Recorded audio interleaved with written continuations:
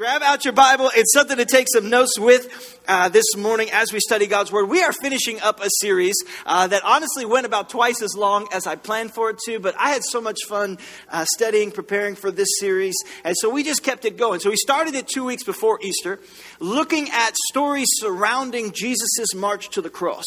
Maybe some stories that don't get touched on, or if they do, they're just kind of skipped over as part of the narrative as a whole, because we're getting to the other ones.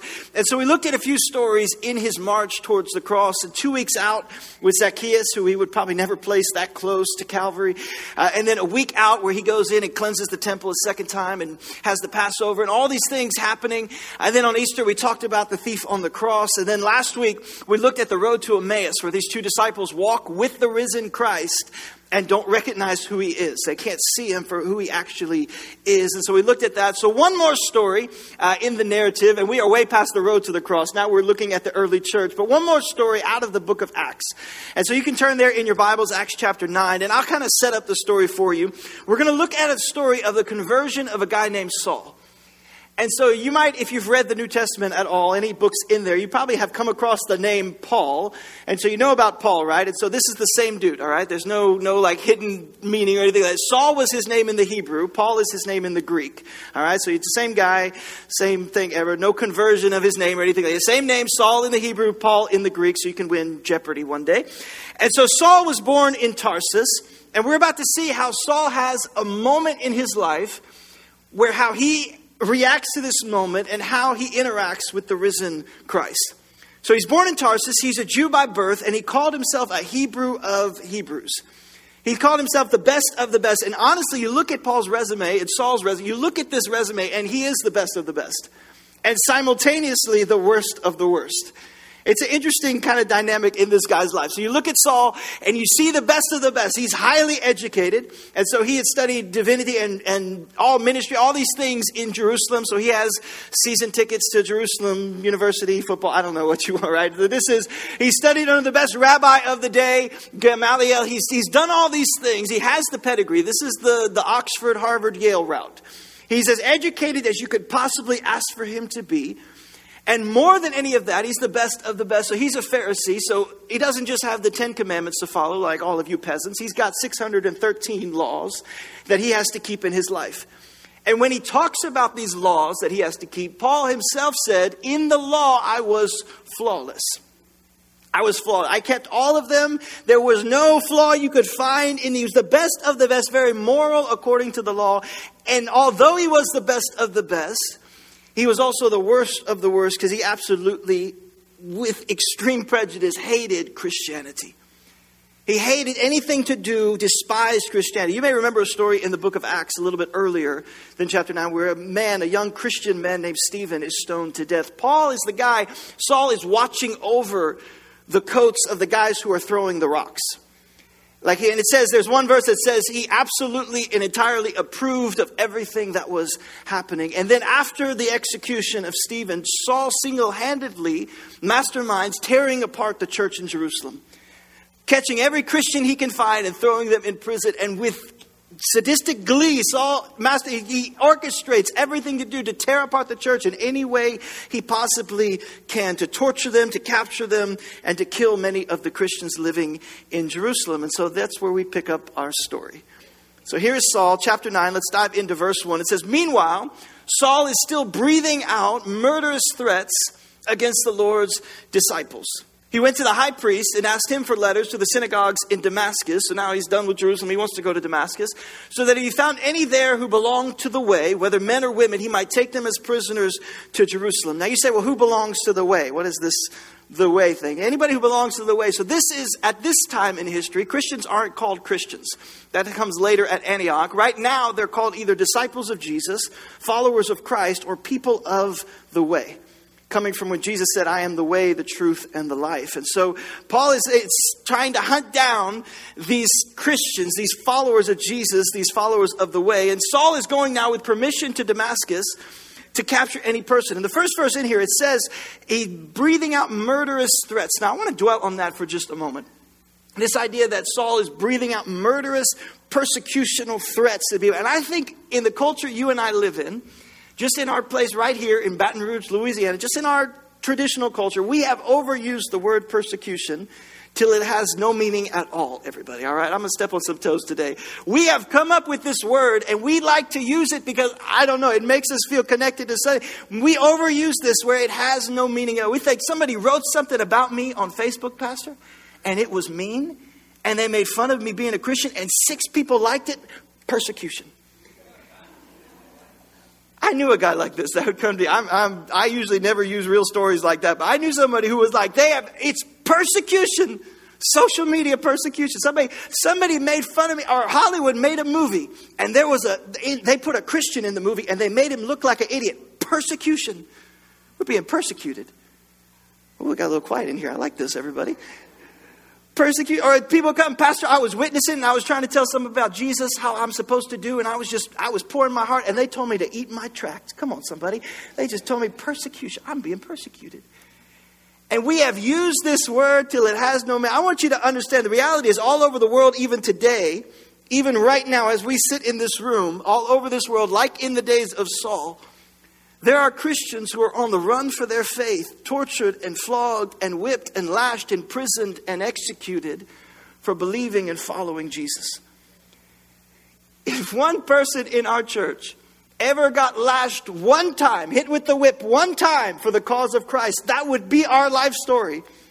Like, I'm the lash. I got hit with a lash. Like, it was a lash. Like, it hurt. Like, that's the lash guy. There he goes. Like, that's the guy that... And yet in this time of Saul, they're being in prison. You think about this. You pull out your Victory Church app and you're going to catch up on your 1-year Bible reading because you're 6 months behind. Come on, somebody. Or 12 months behind. Anybody like that? And you could be in prison for that. You decide, okay, I'm going to go serve on Serve Day and give food to the hungry in the name of Jesus. And they throw you in jail for that. Or you say, hey, I'm going to roll up to small group because we're going to have some fellowship and read our Bibles and sing some songs together. And yet they throw you in jail and execute you for following Christ. That's the reality that the Christian church was living in. Not only then, but also around the world today.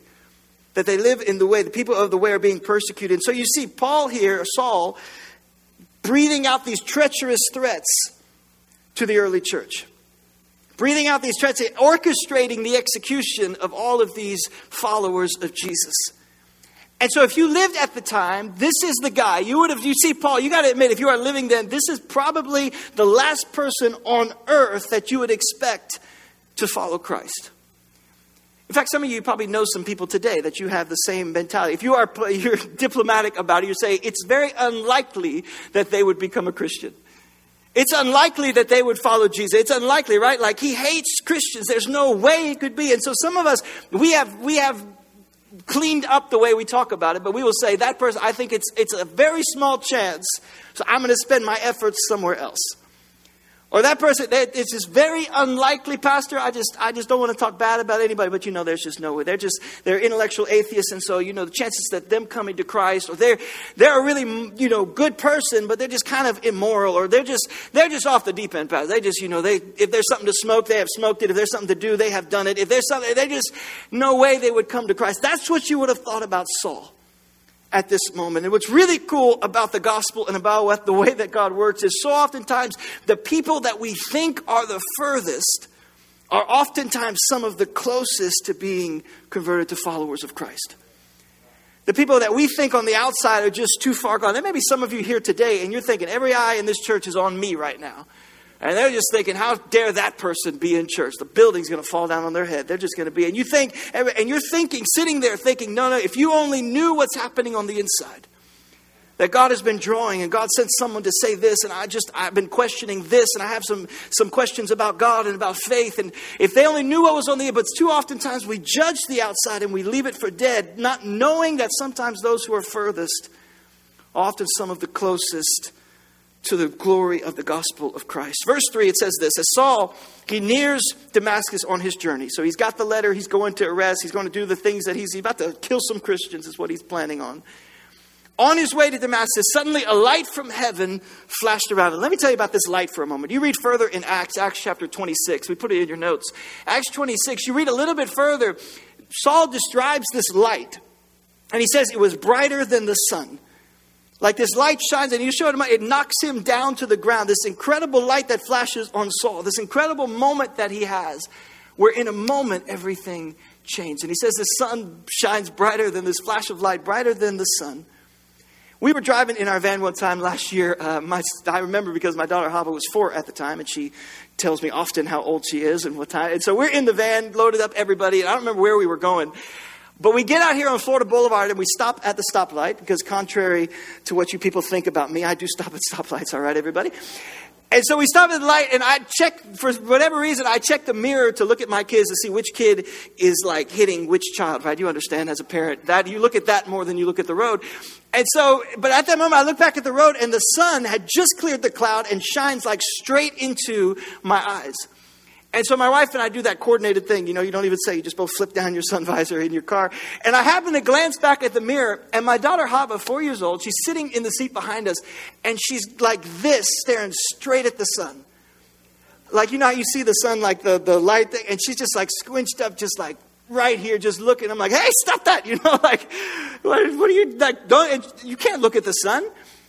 And in her 4-year-old mind, she answers the same way every 4-year-old. She says, why not? I'm like, because you'll go blind. The sun will destroy your eye. You want to watch Paw Patrol ever again in your life. You don't look at you don't look at stop that. I'm not going to you will go blind if you look at the sun. And I think I have told her now. And so I start driving again. I look back and now her face is like, you have to see, it just scrunched in tears and wailing and sadness. And she's just, and I'm trying to think funny. And she's like, nobody ever told me. And I thought, she's probably right. You know, parents, you do really well with the first kid, right? After that, it's like you're on your own. Like you're just, I'm sure I told a child not to look at this at some point. Surely your brothers, they didn't tell you somebody, they probably told you to look at the sun. And I think you're on your own. Saul is trying to describe it. He's like, it's brighter than the sun. It's bright. This light shines brighter than the sun. And then suddenly he's hit with this light. Verse 4, it says he falls to the ground, crying out. He falls to the ground and saying, and then a voice says to him, Saul, Saul, why do you persecute me? 30 seconds before this moment, he's breathing out threats. He's going to kill Christians and all who follow the way. He is on his way. 30 seconds before, and suddenly in this moment, like this, suddenly now he's showing a little bit of respect to whoever sent the light, right? He watched this. Who are you, Lord? Saul asked. I'm Jesus whom you are persecuting. And everything changes in a moment. In just one moment, we see Saul going around like, whatever, I'm doing what I'm going to kill every Christian. And suddenly, in a moment, God changes Saul's life. And here's the beauty of it. God always initiates salvation. You look at Saul's life, and you want to jot it down if you're taking notes. First of all, nobody is too far for the salvation and the grace of God. If anybody was, it is Saul. I don't care what kind of life you lived, and I don't care what kind of thing you came out of. Nobody is too far. Nobody is too far for the grace of Jesus in this life. And so Saul is the worst of the worst, on his way to kill even more Christians than he's already killed in Jerusalem. And in a moment, God changes his life. And so I don't care what anybody has looked at you and said. I don't care what anybody has judged you for. I don't care what all of those things are in your past. I don't care what that looks like. Nobody is too far for the grace of Jesus. And I would tell you 100%, there are so many people in this room who would tell you the exact same thing, that I was here, but now I'm not. I was this far gone and God saved me. I was brought out of this. Every testimony in this room of how God has brought us out. Nobody is too far. And suddenly the beauty of this is God always initiates salvation. Jot this down if you're taking notes. God always makes the first move. It may not be as dramatic as in Saul's life. It may not be, but God always, I promise you, there are moments in your life where you say, did you see how maybe this person said something and it started a question inside of you? Or maybe maybe the first person in forever treated you with love and respect, and you realize they're doing it because Christ first loved them. And you're thinking, okay, maybe it's a coincidence, but then this person said something. You know what that is? That's not coincidence. That's God drawing you. That's God working on the inside of you. You say, well, I didn't know what this, and maybe it was just, it's God drawing you. That God always makes the first. The Bible says, while we were still sinners, Christ died for us. He makes the first move. That while we were still enemies of the cross, Christ died for us. Enemies of Christ, Christ died for us. While we were still enemies of all that God had for us, He still gave His grace and His Son to die for us. That we were still enemies of God and He died for us. He makes the first move. And then someone said, maybe it's God is drawing you. God is drawing you. Verse 6, Jesus tells him, now get up and go into the city. Listen to what Christ tells him. He said, now get up, Saul. Saul who leads the executioner. Saul who calls the shots. Saul who is the greatest of the greatest. Saul who's the important of all the gods. Saul who gives the orders. Saul, get up, go in the city, and I'll tell you what you should do. It's a humbling moment for Saul. I don't want to dwell on that, but just a moment where he's like, okay, Saul, get up and go in the city, and I'll tell you what you should do. Now watch what he doesn't tell Saul. And honestly, I think sometimes this is kind of how I draw a parallel here. Sometimes we expect that he doesn't tell Saul, okay, Saul, get up and you're about to write 2/3 of the New Testament and you are about to preach my name to kings across the world and you are about to be my witness to plant churches all across the known world. It's going to be incredible, all the things that happen, Saul. Now get up. Here's what's going to happen. And the Bible says that God's word is a light to our path, a lamp to our feet. And I think sometimes we take that verse and we want like the high beams on our car. We want to know how this thing ends from the beginning when God calls us. He calls Saul in the most dramatic way possible. And he's still like, hey, Saul, I got one step for you. Get up, go in the city, and then I'll just tell you what's going to happen.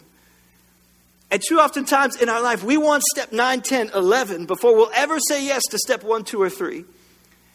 And what I have learned from my own life and from the lives of those that I have had an opportunity to spend time with is that God oftentimes never gives us step 9, 10, 11 till we have been obedient to steps 1 through 8.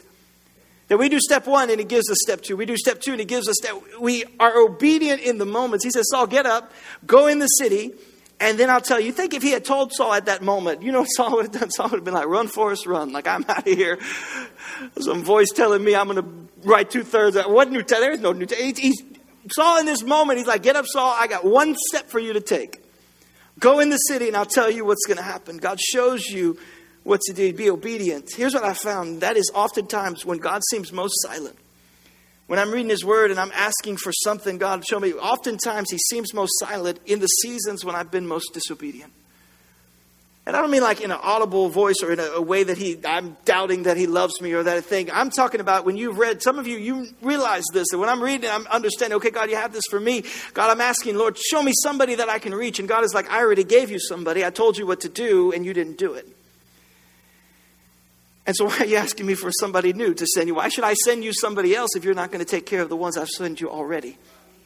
And too many times we're asking for assignments from God. We're calling, and I have people that come who want counseling. They're like, Lord, I just want something new. I just want God to show me something. And I'm asking, who has God called you to reach that maybe you didn't actually reach?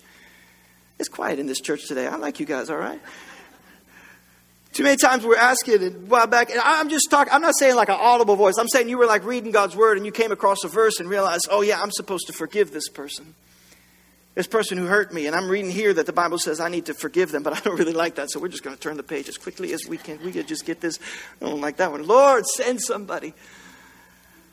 And God's like, you didn't do what I asked you to do. You're reading, you're thinking, okay, I'm supposed to reconcile. I'm supposed to forgive. And I'm supposed to do this thing. I'm supposed to give to somebody who's in need. And we're like, I don't want to, it's sticky. It's just too, like, I'm just going to, now, oh Lord, show me on this page. Show me what I should do. And God's like, you didn't do why you weren't faithful in what I gave you to begin with. One step. God leads us one step at a time. Maybe he's waiting for you to do the last thing he showed you to do before he ever speaks. I'm just going to leave that one right there. Verse 7, the men traveling with Saul. So Saul's got the light. Saul gets knocked to the ground. The men traveling, they see the light, but they didn't see anybody. Stood there speechless. Like, this is just the given of the story, right? Like, this is just a dumb moment of that Luke is writing here.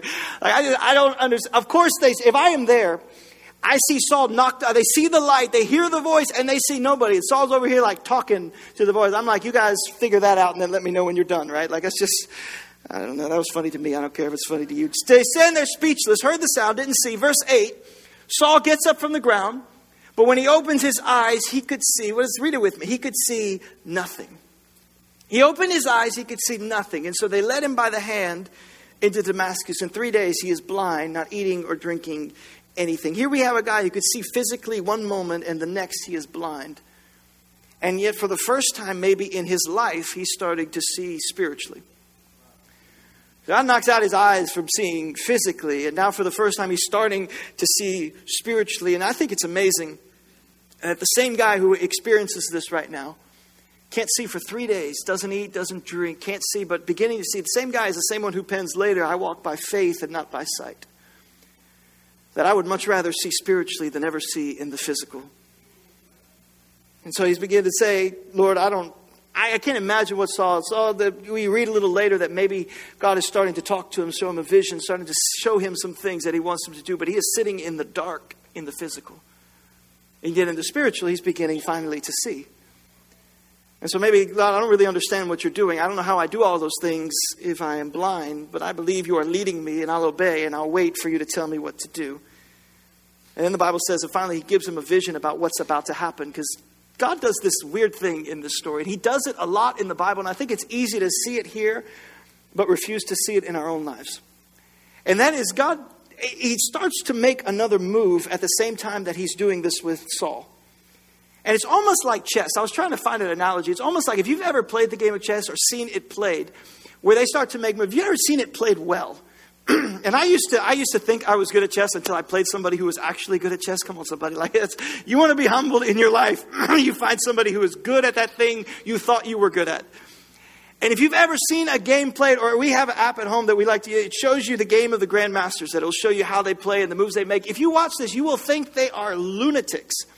Because they will make moves that have no sense to them, but because they see 8 to 10 steps ahead, they're able to make that move. Where I'm still staring at the bishop because I think the focus should be there. That'll preach all by itself. Come on, somebody. But and so in this story, God starts to make another move. We think he's focused on Saul. He's doing all of this. And then over on this other side of the board, he starts to move this unrelated pawn and starts to pick it because he can see steps that we don't see. And part of being obedient is beginning to trust that, God, you can't see a little bit further ahead, that you know the end of the game before the beginning. And so I'm going to trust you in the moves you called me to make. But we don't like that. That gets a little bit sticky. We want to see every move. We want to know the ending. And God is saying, I am so much better at this game than you are. And yet in our pride, sometimes we won't make the move. But God starts to move ahead. Back to our story. We got the strategy going over here. And God starts to pick up this pawn over here.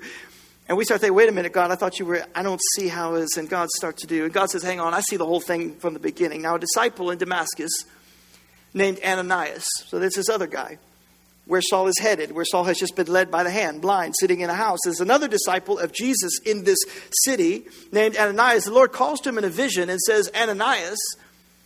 And he replies, here I am, Lord. Which tells us a couple of things. The response Ananias has to the voice of the Lord speaking to him tells us, first of all, it tells us that he has heard the voice of the Lord before. That he responds to this. Like, here I am, Lord. Because if he hadn't, he'd been like, Velma, get in here. The couch is talking, right? Like, he'd just be like, this. He's heard the voice of God before. Second thing is, the way he responds is almost this, here I am, Lord. Your servant is listening. I'm ready, Lord. I'm up to date on the assignment you have given me. Like I'm ready to do what you have called me to do. You think about this from Samuel from the Old Testament, where he cries out, Lord, speak, Lord, your servant hears. Ananias at this moment, here I am, Lord. I'm ready, Lord. Speak. I'm ready to do what you're calling. I'm in the ready position. I played baseball in high school. You know the quickest way to get yourself pulled out of a game by the coach? We didn't actually have subs in high school. We didn't have enough players. So you want the quickest way for the coach to shout obscenities at you in the outfield? Come on, somebody. Is you are not in a ready position when the pitcher's on the mound.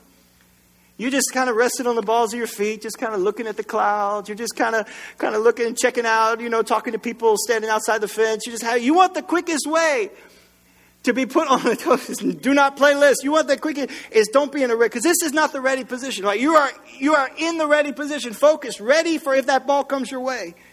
Ananias answers, here I am, Lord.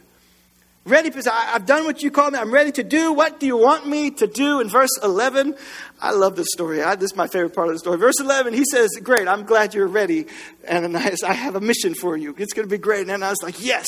And God's like, it's amazing. And he's like, yes. And he's like, what is it, Lord? Verse 11, he says, go to the house of Judas on Straight Street and ask for a man from Tarsus named Saul. For he is praying. How cute, everybody. He is praying. How sweet. Saul is praying. This is my holy imagination, all right? I'm just imagining. God sneaks Saul's name in here.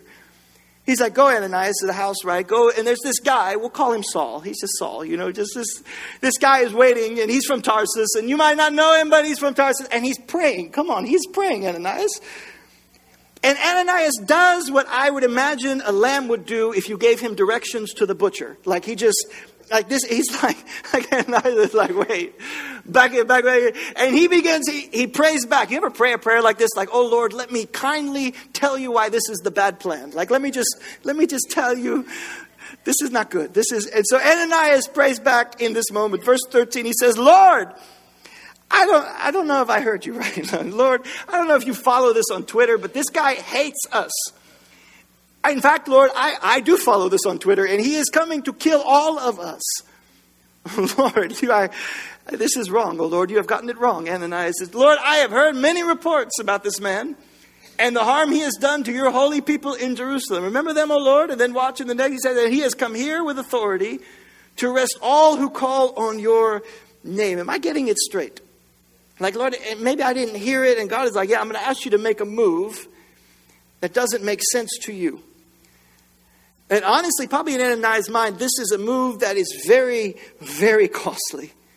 Because there's a good chance he's about to walk into the home of the person who has killed the most Christians to date. The person who is orchestrating all these things, the executioner.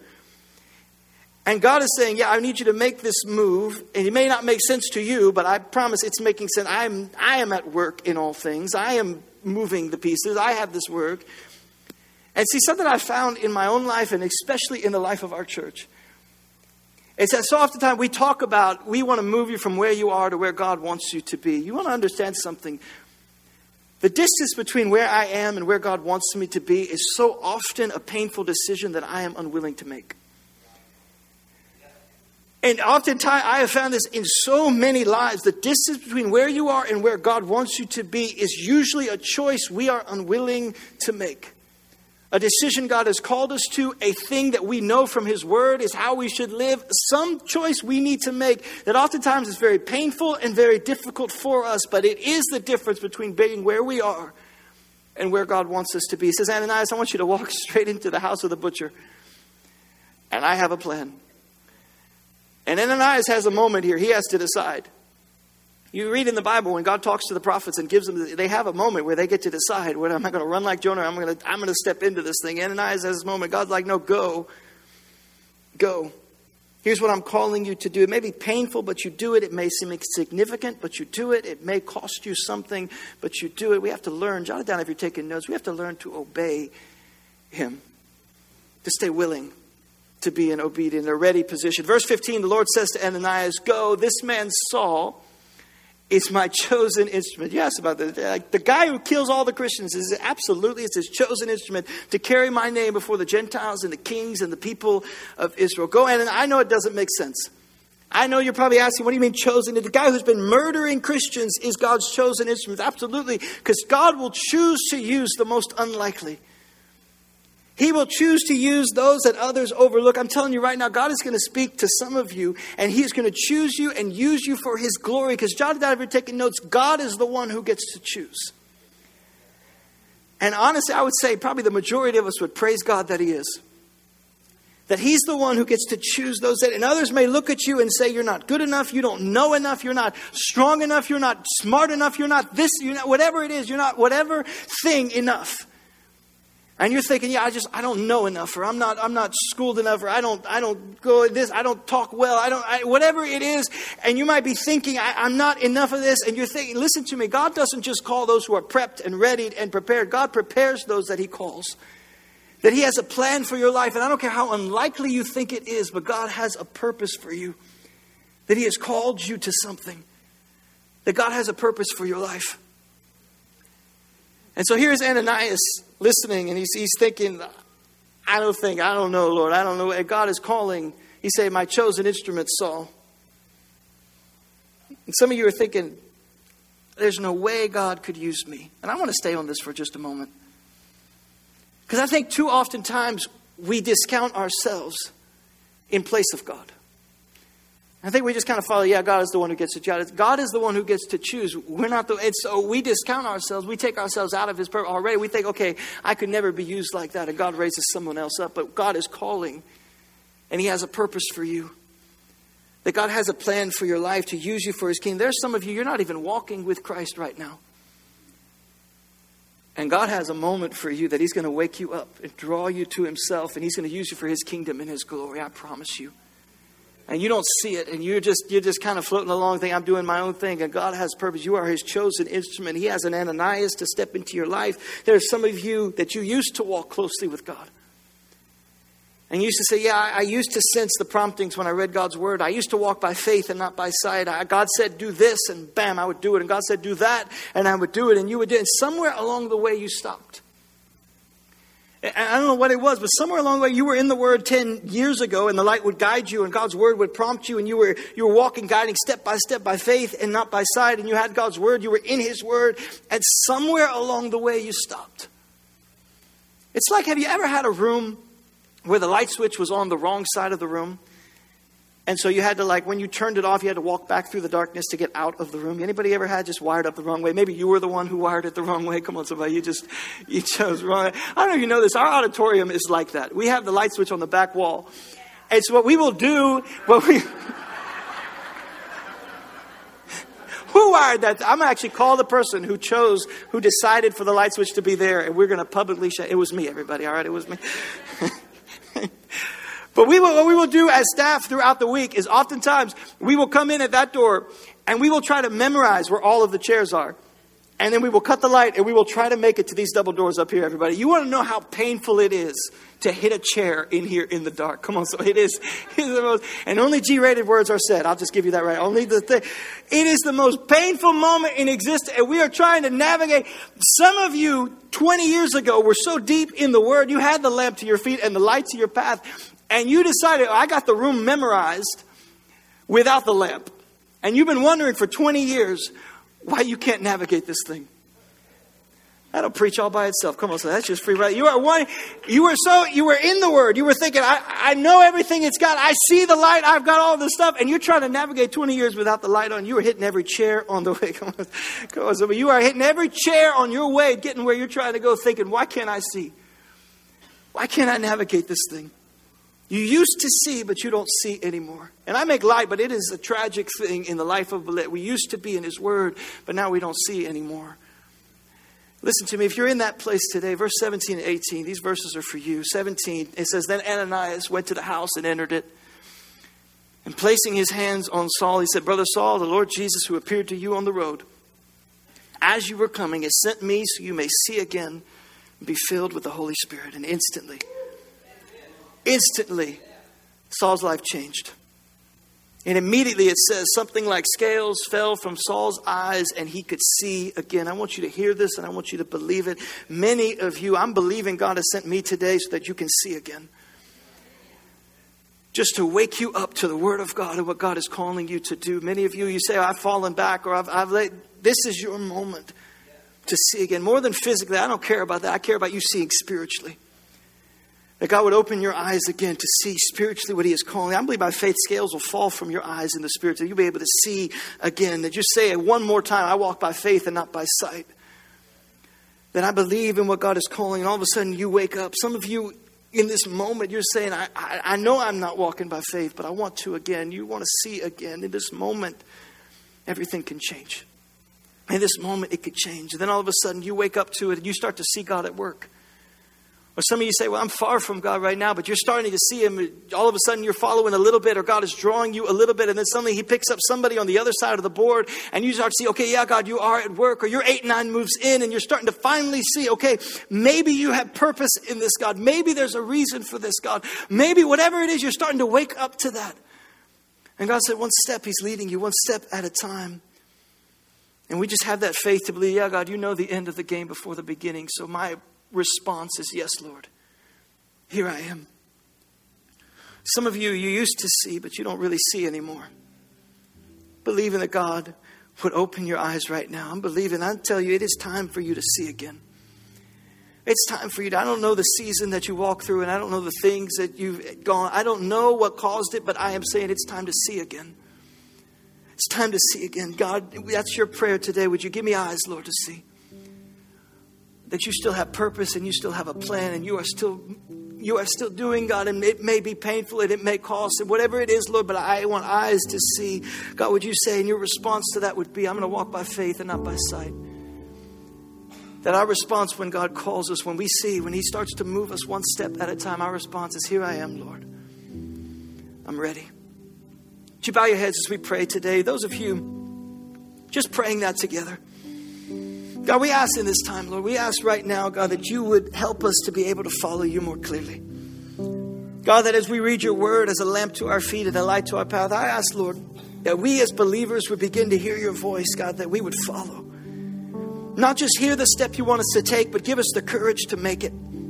And Father, I pray that we would be like Ananias. We would say, yes, Lord, give us the courage to walk by faith and not by sight. And listen to me, church, so many of us, we want to be Paul, the great world changer, Saul, the one who changes the world and does these big visible acts and things. But too often times, what we need to be praying for is to be like Ananias, in a ready position saying, yes, Lord, here I am. Obedient, ready to obey. God, I pray right now, Lord, make us like Ananias. And then when those scales fell from his eyes that he could see again, God, I pray the spiritual scales would fall from eyes. And even more than seeing physically, God, we could see spiritually. Teach us, God, to walk by faith and not by sight. As you keep praying today, church, if you're a believer, just keep praying right now. Some of you are here today, you are seeing the story of Jesus maybe in a different way. Jesus, the perfect Son of God, Jesus who died on a cross, became one of us, lived a perfect life, and died on a cross to redeem us from our sin.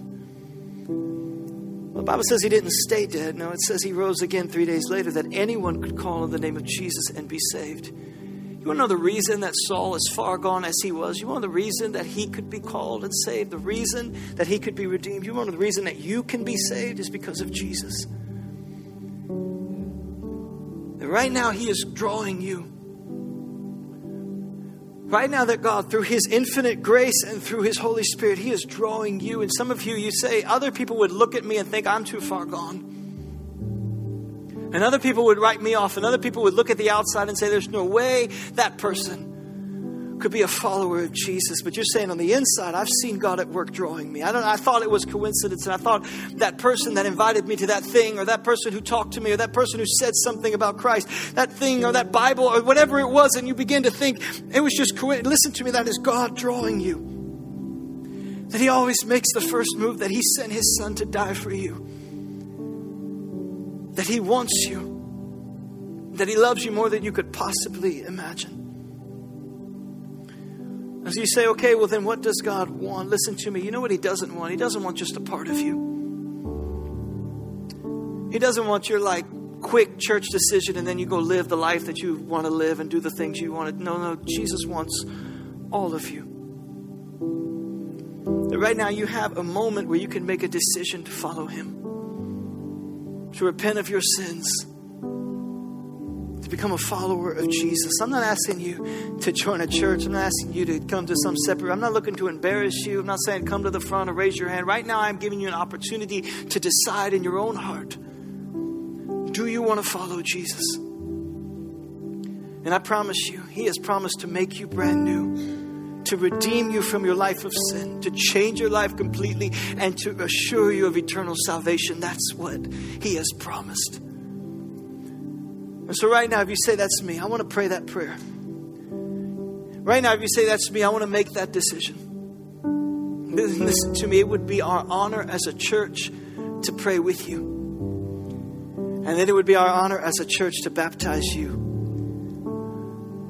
This is a moment that you have to make this decision. If you say, I want to make this choice right now, pray this prayer with us. And come on, church, we're going to pray with them. Nobody prays alone. But if that's you, say this prayer. Say, Jesus, forgive me of all of my sin. I repent. I believe you died on a cross. I believe you rose again. And I make you the Lord of my life. In Jesus' name. And all God's church said amen and amen. Come on, church, let's celebrate what God has done.